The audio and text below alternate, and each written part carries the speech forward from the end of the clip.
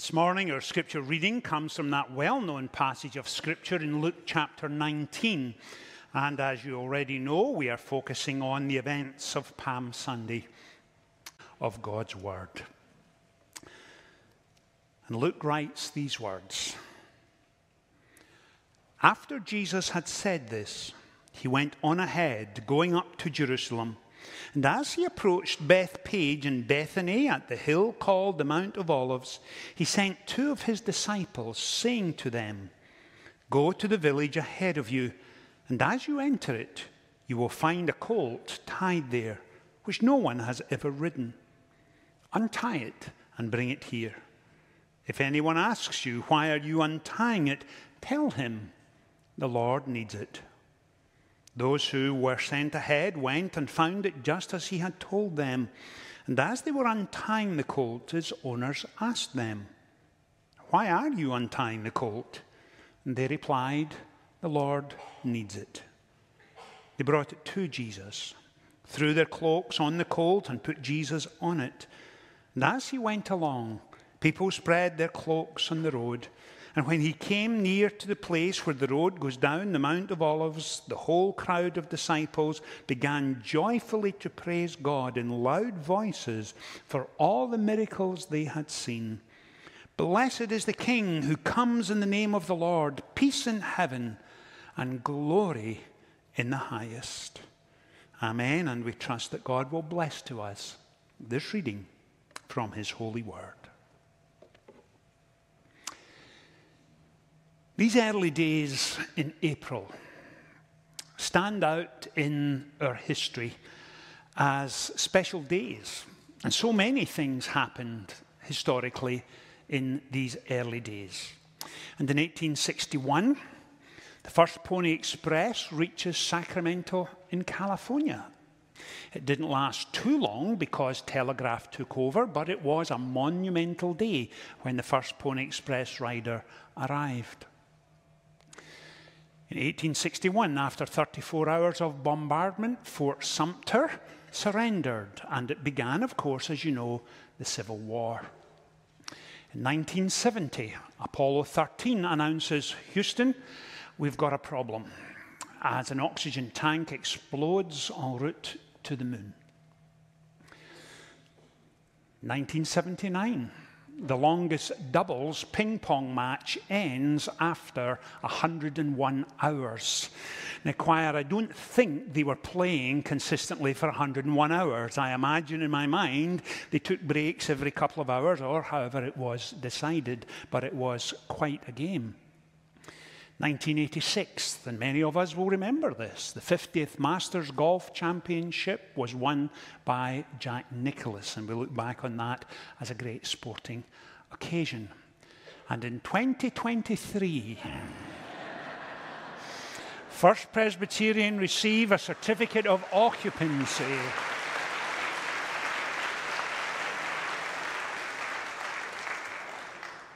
Did you possibly think for a moment I was not going to mention that this morning in some way or other?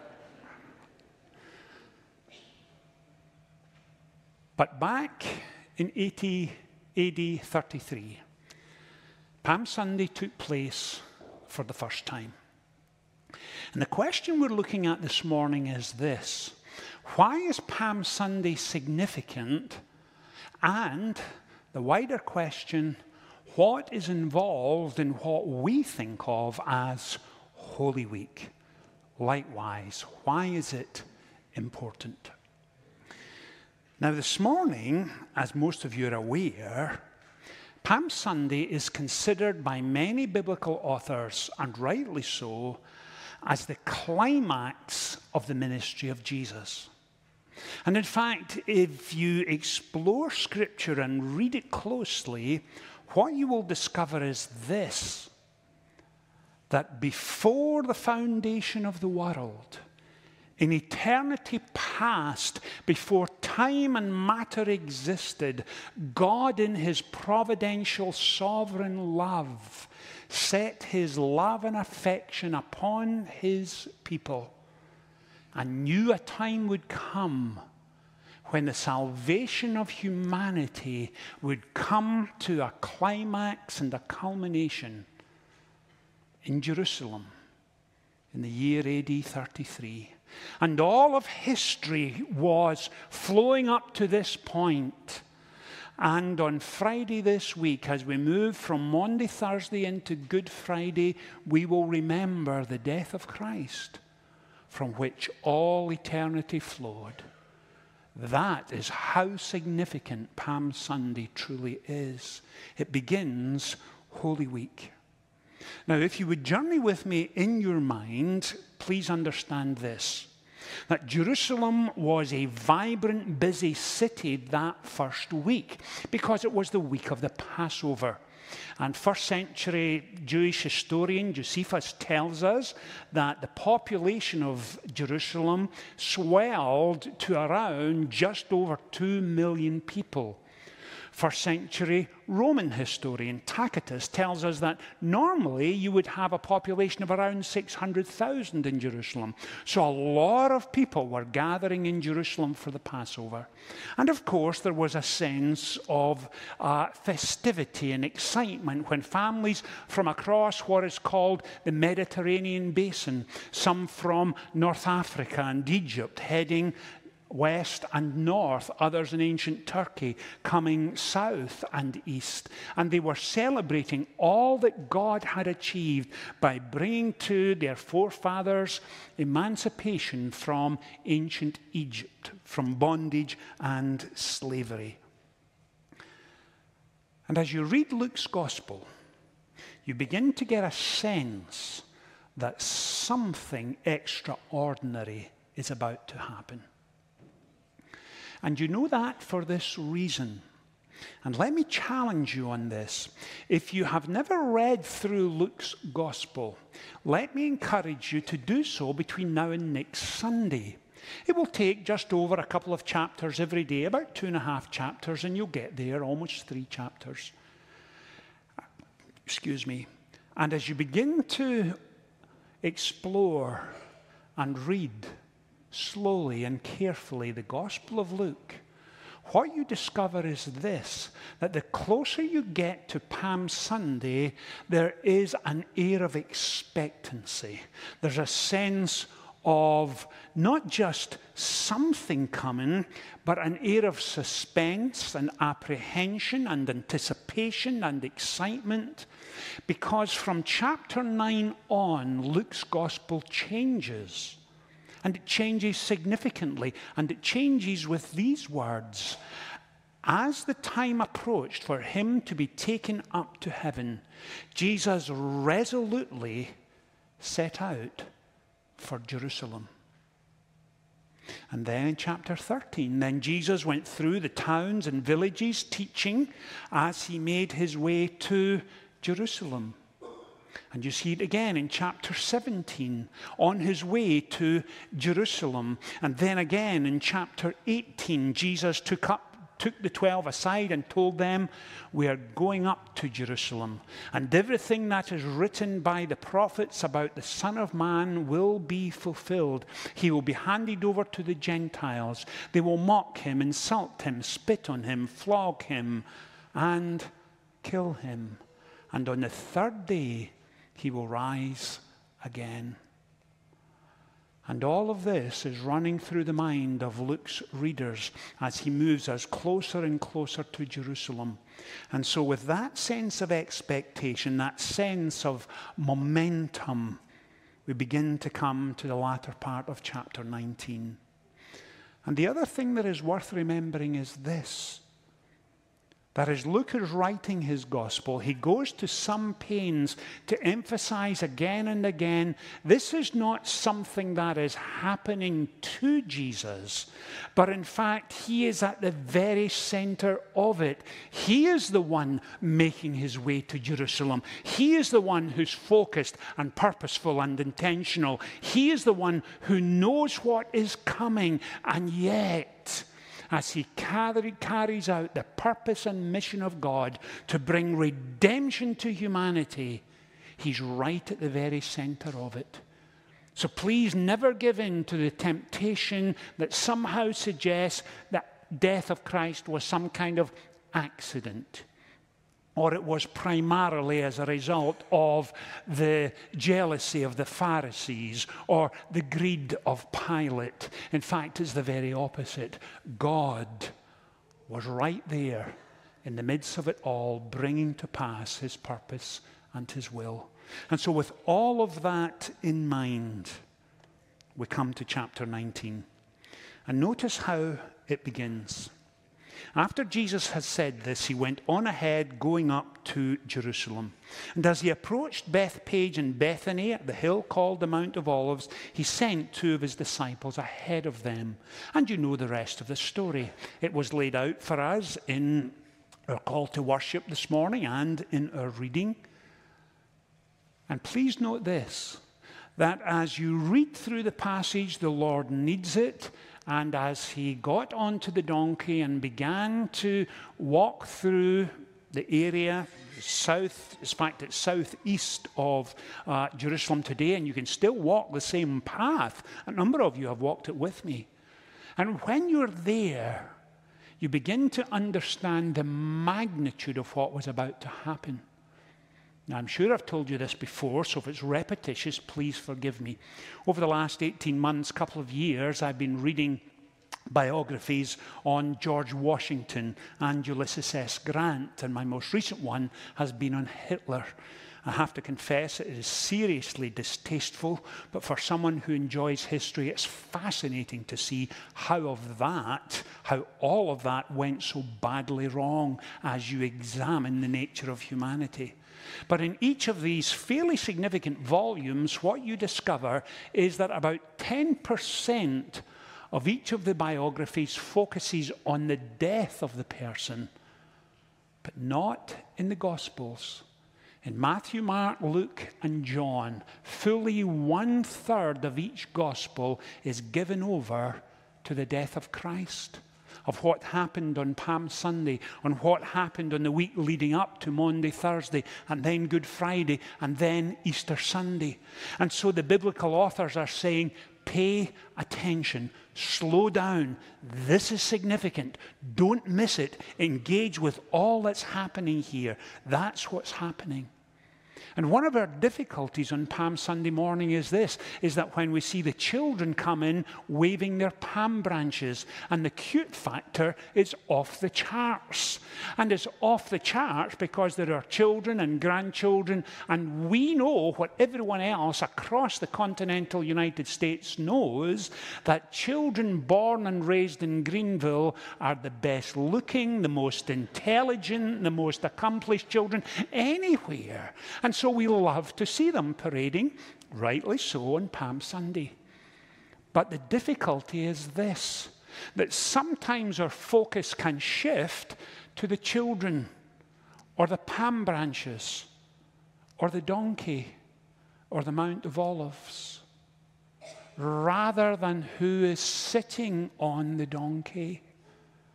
And on that first Palm Sunday morning, notice what happened. When he came near the place where the road goes down the Mount of Olives, verse 37, the whole crowd of disciples began joyfully to praise God in loud voices for all the miracles they had seen. And notice what they cried out, "Blessed is the King who comes in the name of the Lord, peace in heaven and glory in the highest." Now let me pause for just a second there. When Ruth and Michael and I first arrived in the United States back in 2007, we arrived in August. I began work here in September. And then, of course, it was football season, at least for college football. And we would be invited multiple times to go, and we attended several times.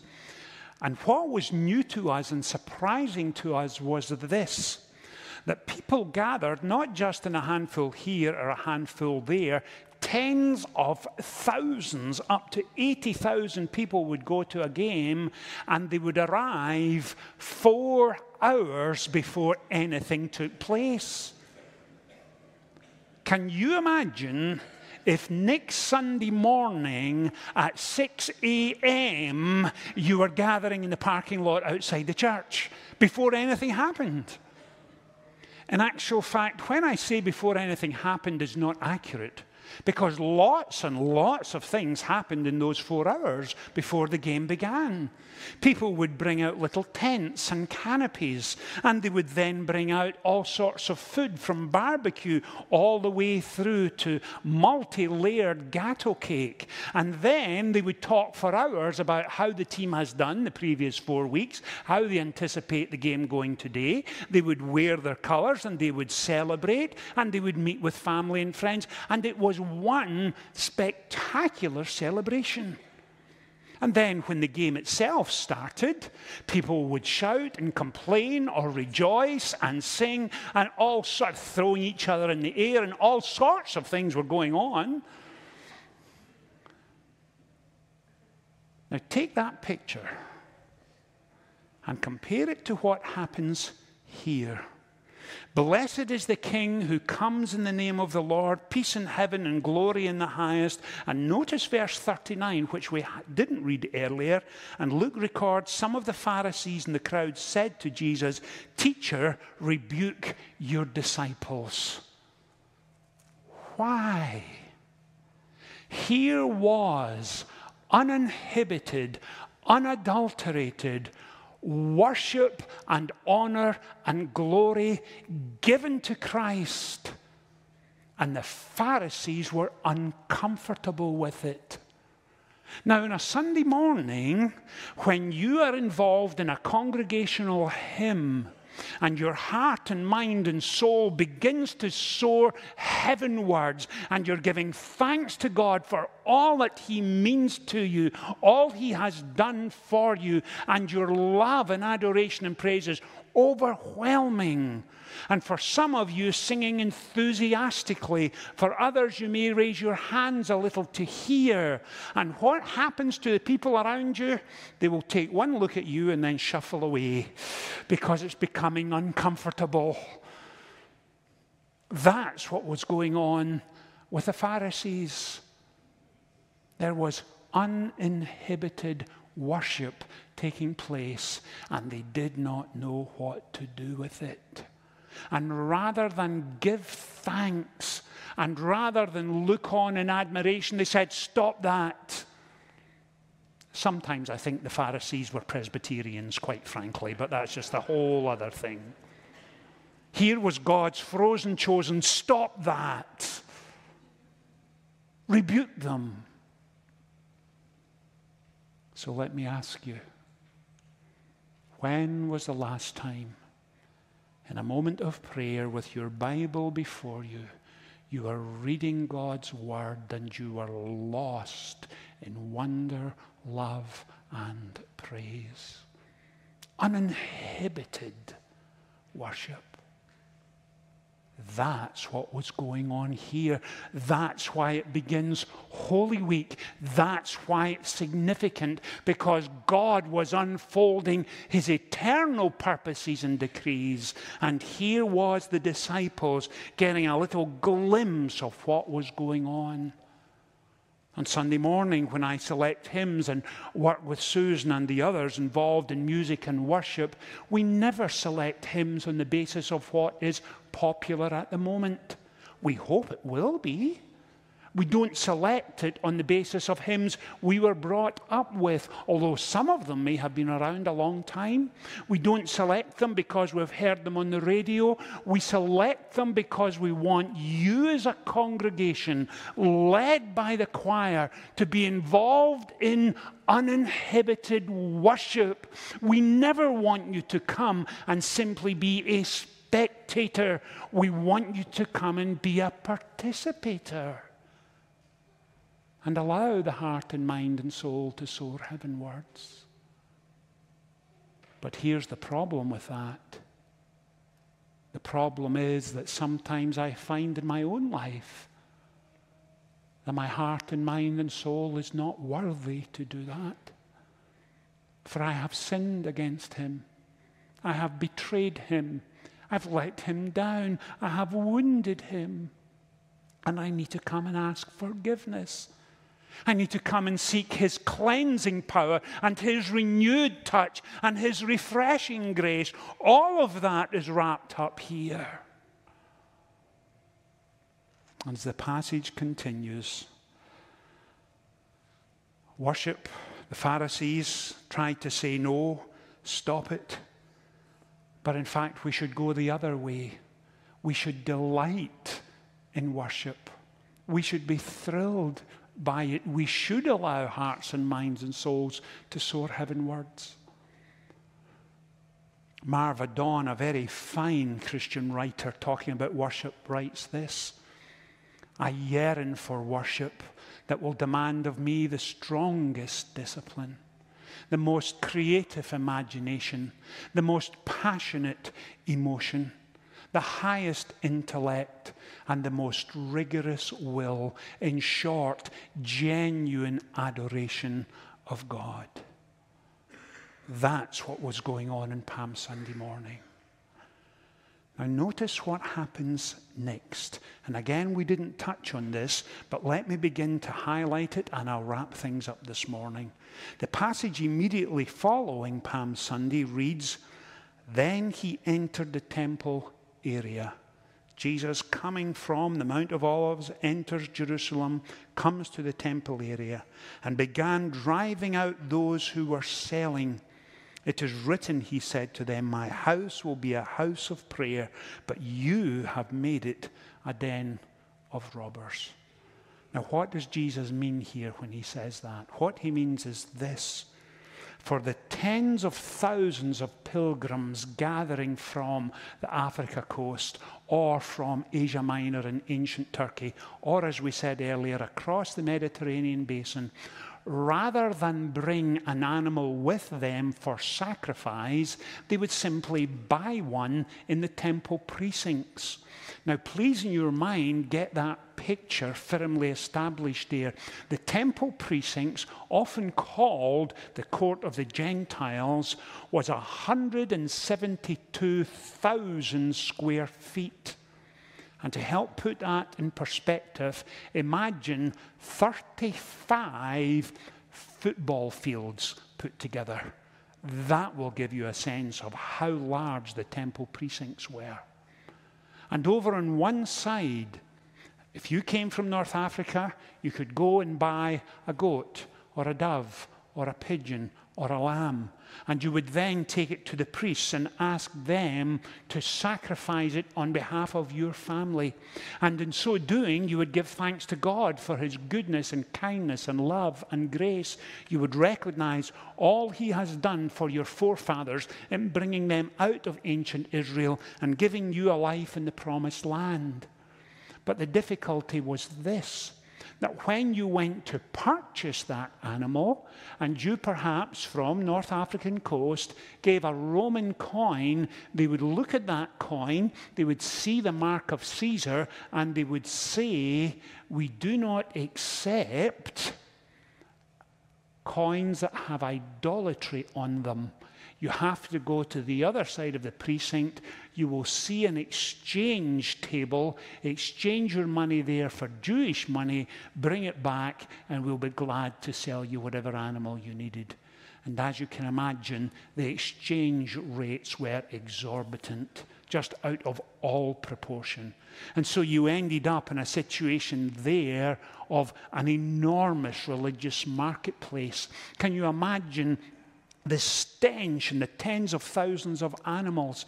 Can you imagine pilgrims getting hot under the collar when they were being cheated in purchasing animals, when they went to pay their temple tax, which was half a shekel, and their money was rejected and they were sent to the exchange to change it once again? It was, for all intents and purposes, daylight robbery. And Jesus, coming into the city, enters the temple, looks at it and thinks, good night.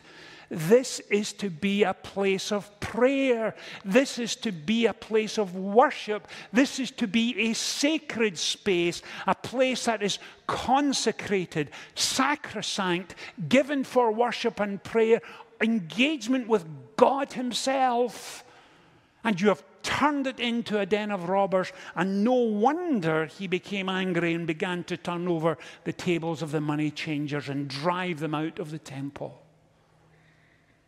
Now, you may be sitting there this morning and saying, Richard, I am immensely grateful for the historical backdrop. I'm immensely grateful for laying out for us that gradual, increasing sense of apprehension, but also excitement and anticipation in Luke's gospel.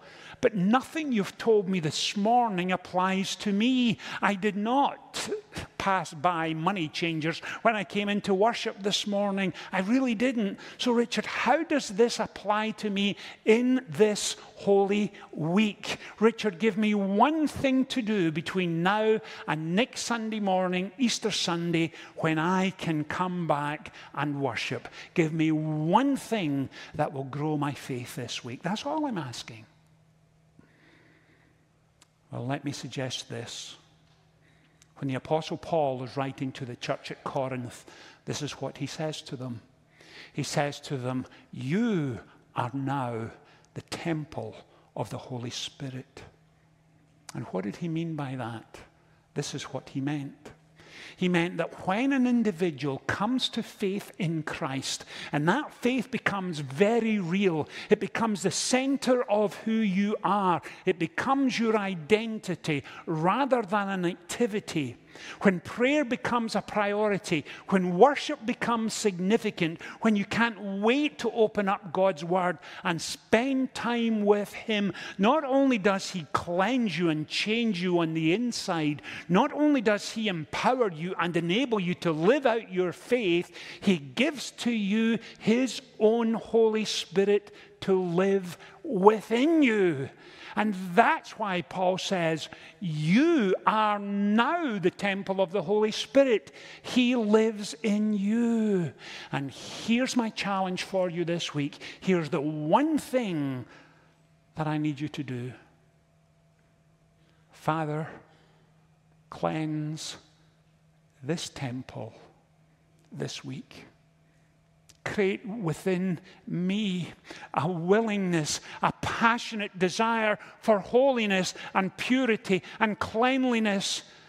Not a grudging, well, I suppose if I must do my duty, but the very opposite. Help me to be thrilled and delighted to seek after holiness, to be able to worship you in uninhibited praise and adoration. Help me this week as I go through Holy Week, move towards Monday, Thursday, and Good Friday, and Easter Sunday, to spend time with you, cleansing me, renewing me, changing me.